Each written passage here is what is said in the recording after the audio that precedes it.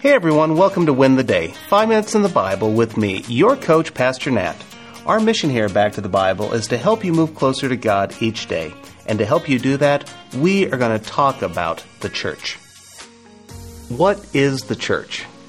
Is it a building? Is it an institution? Is it even just a clever Ponzi scheme? Well, for that matter, who's in charge? Is it the Pope? Is it a denominational president? Why does the church exist? These are the questions we will answer this week as we pursue spiritual fitness. The church has caused a lot of confusion for people. There are different denominations, different service types, different kinds of buildings. There are even different experiences.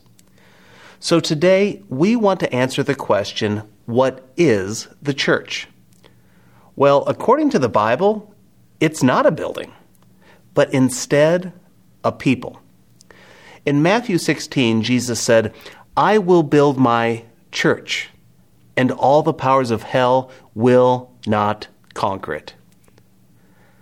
I think it's encouraging to know in a cancel culture that the powers of hell cannot cancel or conquer the growth and continuation of the church. But what is the church? Well, in Ephesians 5, Paul tells us that Jesus gave himself up for the church because he loved her. The church, again, isn't a building, but a people. But what people? Well, Paul tells us in 1 Corinthians 12, it's all who believe in Jesus Christ. This is what Paul says. Some of us are Jews, some are Gentiles, some are slaves, and some are free. But we have all been baptized into one body by one Spirit, and we all share the same Spirit. You see, it doesn't matter who you are. It doesn't matter what you've done. It doesn't matter who you know. It doesn't matter what skin color you have. It doesn't matter how much money you have in the bank or how much money you give away. The church is made up of people saved by grace through faith. This is all because of what Jesus Christ has done. This is so important to remember. Though we do gather in church buildings, the church properly defined is the body of Christ.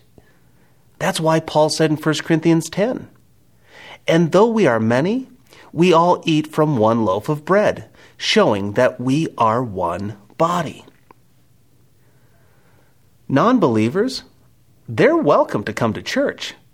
They're welcome to attend a church service, but they are not the church. The church is made up of every believer, both dead and alive. So let's together celebrate this miracle that we become part of God's family. So this is my challenge for you today. Connect both with your local body, if you have one, and with us here on Go Tandem. Someone said the church is not something you go to, it's a family you belong to.